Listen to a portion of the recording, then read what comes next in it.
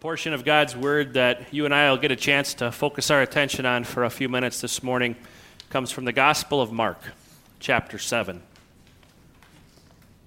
Then Jesus left the vicinity of Tyre and went through Sidon down to the Sea of Galilee and into the region of the Decapolis. There some people brought to him a man who was deaf and could hardly talk, and they begged him to place his hand on the man. After he took him aside, away from the crowd, Jesus put his fingers into the man's ears.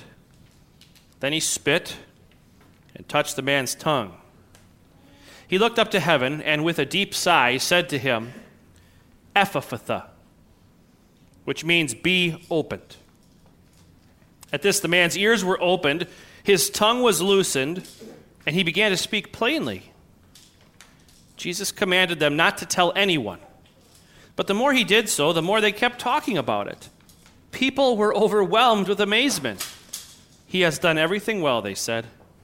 "He even makes the deaf hear and the mute speak." This is the gospel of the Lord. Please be seated. Let's pray.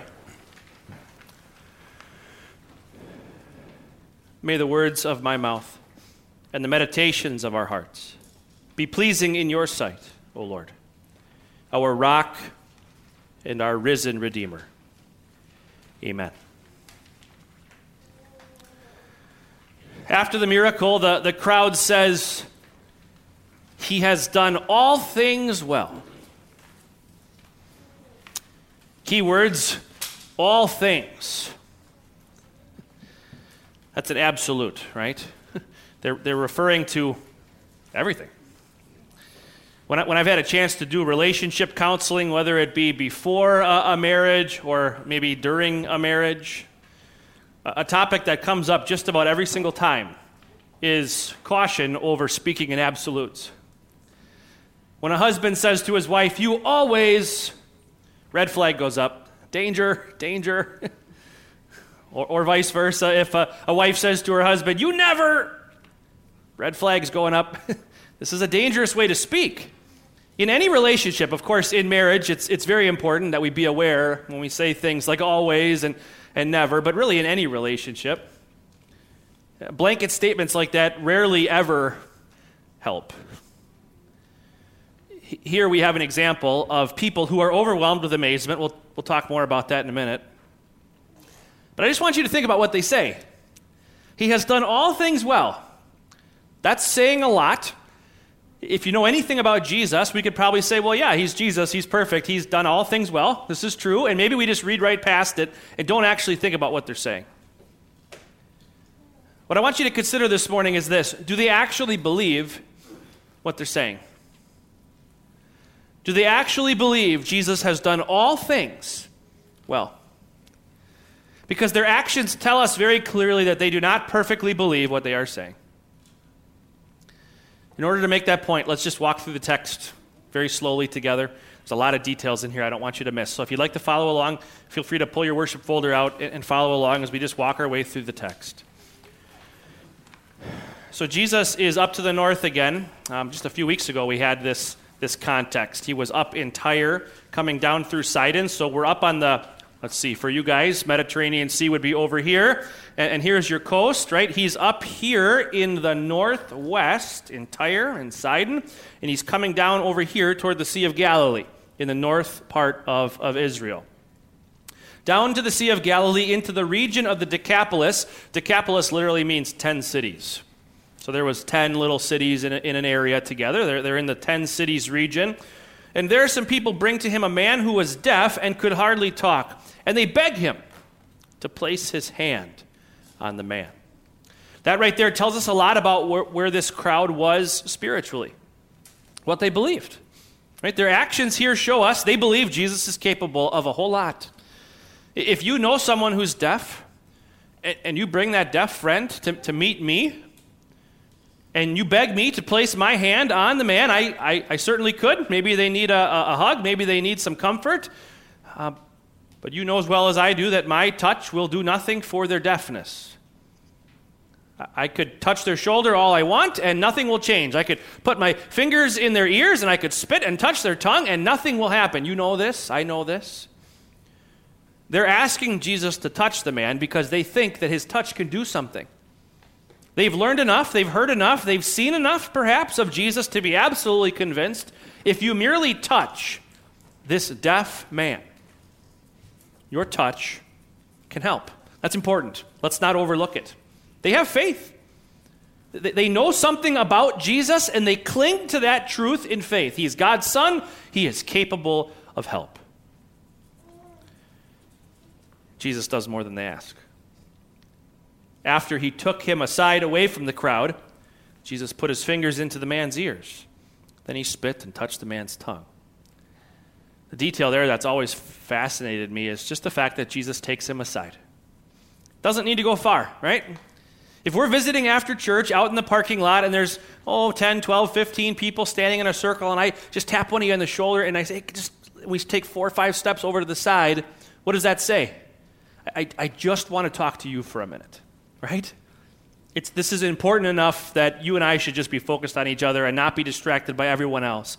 And to someone who can't hear and who can hardly talk at all, this is a big deal.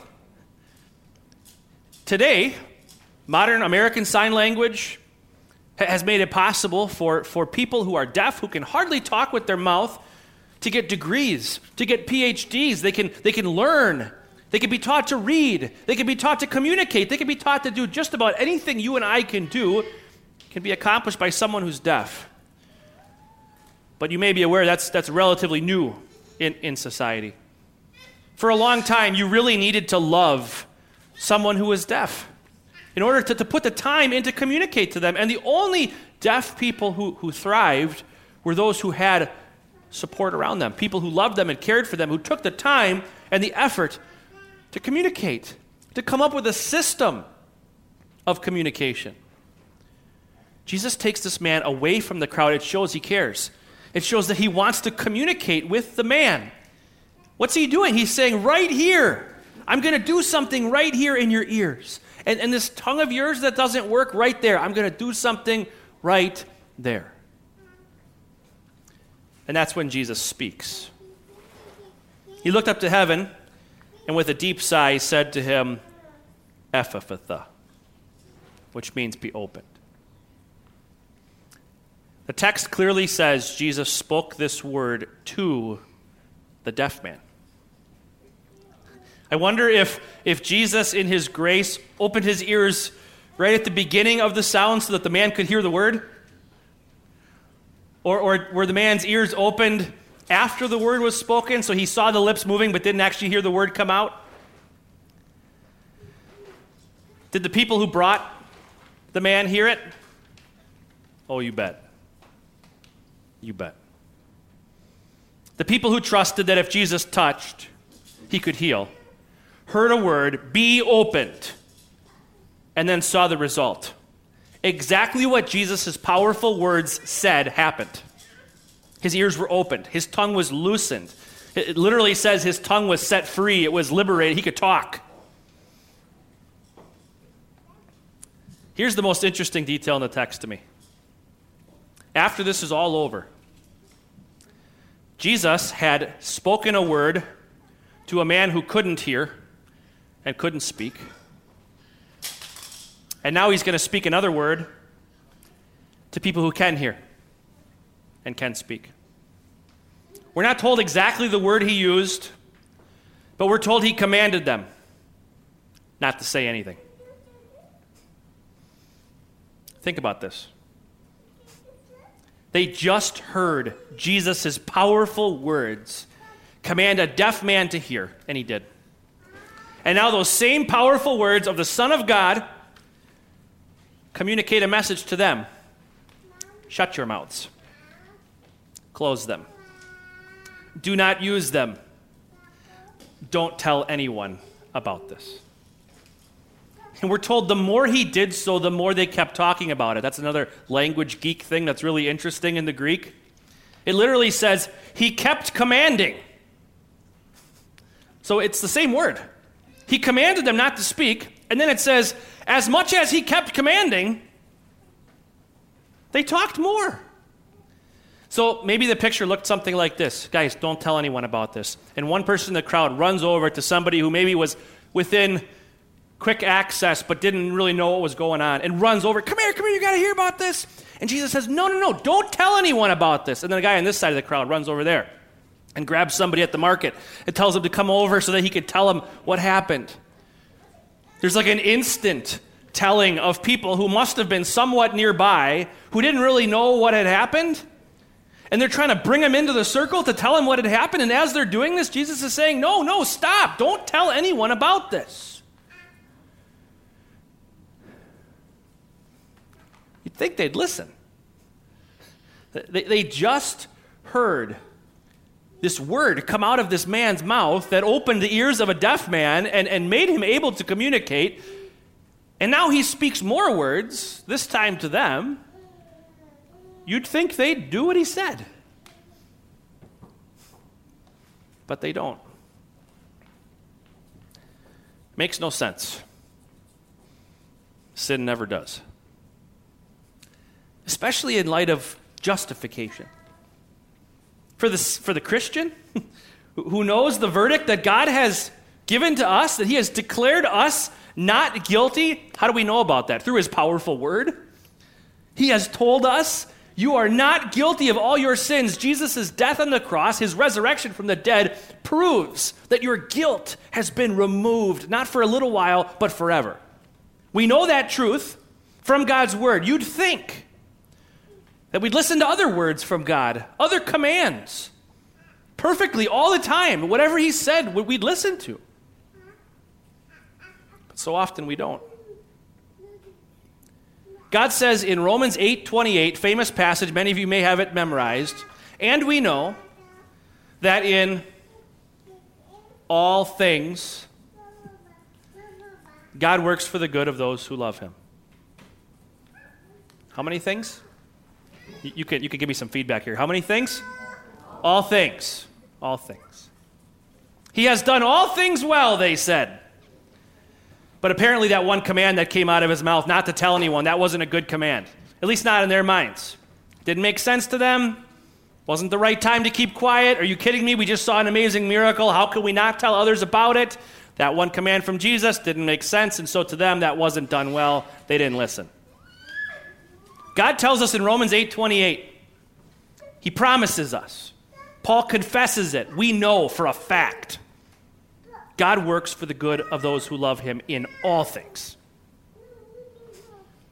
Do you show that you believe that every single day? You know it, you say it, but do you believe it? I know I don't perfectly believe it, not every day. I'm sick of the masks, and I'm the lucky one. I get to stand up here at least 6 feet away from you and speak to you without a mask. You got to sit here with one on, unless you got a good reason not to. You sick of it yet? Is this good? Is this good? Is this God doing all things well? I wonder from the perspective of the people in our text, when they say he has done all things well, was it good that Jesus didn't go to the town next door and take care of the ears of the man who was deaf in that other town? Was that good? That one man got healed and all the other deaf people in the region didn't that day? How about the moment before the miracle? When the man was deaf. He had been deaf for a long time. It seems like maybe his whole life. Was that good? That God had allowed that to happen up to that point? Was that just? Was that right? It's not just God working for good either. An attitude I've noticed myself struggling with lately in regards to this whole situation that we're living through. Why are we wearing these things again? It's the strong protecting the weak. That's the idea, right? Why do we have racial injustice in our land? Why are there people protesting, burning cities? Why is this happening? Because some are saying that the strong need to protect the weak, that those who have need to protect those who don't have. And there's many who throw up their hands saying, why can't the weak just be put in a box so the strong can just keep living freely? Or why do we have to take care of the weak? Why does someone who's weak need to be taken care of by someone who's strong? Well, maybe because God says that's how it should go. I want to read you a section from Psalm 82. This is a psalm writer named Asaph asking God to do something. Take a listen to what he asks God to do. He says, "How long will you defend the unjust and show partiality to the wicked? Defend the cause of the weak and fatherless. Maintain the rights of the poor and the oppressed. Rescue the weak and needy. Deliver them from the hand of the wicked." You know what happens to the justified? You know what happens to the one who's been declared not guilty by God, who has the Spirit of God living in him, living in her? You know what our prayer is? God, make my will like your will. Not my will, but your will be done. Teach me to desire the things that you desire, Lord. And what does Asaph know the Lord desires? Why does he ask the Lord to do these things? Because he knows the Lord wants these things. And so he says, Lord, do what you promised to do. Do what you will. Defend the cause of the weak and the fatherless. Maintain the rights of the poor and the oppressed. Rescue the weak and the needy. Deliver them from the hand of the wicked. Are these not the words of God? And yet so often we say, boy, that justification stuff is awesome. I love that. I love that justification that opens my ears to hear God's word, that opens my mouth to speak his word, that shows me what God has done for me, that he's declared me not guilty of all my sin. I love that. But as I walk with him in this life, so often I ignore the rest of it and prove that my sanctification is far from complete. This is a tough thing to preach on because the scriptures are clear. You're never going to be perfect on this side of heaven. And so maybe we throw our hands up and say, well, why are we talking about this then? Because God tells us we're not going to be perfect, so we're not going to be perfect. Why try? That doesn't come from the Spirit of God either. The fact of the matter is, God has declared you not guilty. He's declared me not guilty. And now, our goal as his people is to do what he says every day, to listen to his word and believe it and do it every single day. And it's good for us every once in a while to think about our sanctification and to see where we fail, because you know what it does? It drives us back to the one who has done all things well, whether you believe it or not. It drives you back to the one who never once struggled the way we struggle, who never once overlooked a portion of God's word. It drives us right back to God's Son, who truly did perfectly do all things well, including obeying his Father's command to die for your failures and mine, to pay for your sins and mine. And like we talked about last week, his resurrection from the dead proves that his death worked, that his death was accepted, that your sins and mine are forgiven, and that resurrection means something. It means even more than your justification. Yes, it proves that you are not guilty, but it also proves that you will live forever with your God, that your death and mine is not the end. And so you no longer need to live your life in fear of death, as if death in this life were somehow the end. It's not. It's the beginning. It's the beginning of a time that will never end, when you will perfectly be sanctified, when your will perfectly be lined up with God's and will never deviate ever, where you will be at perfect peace with him for all eternity.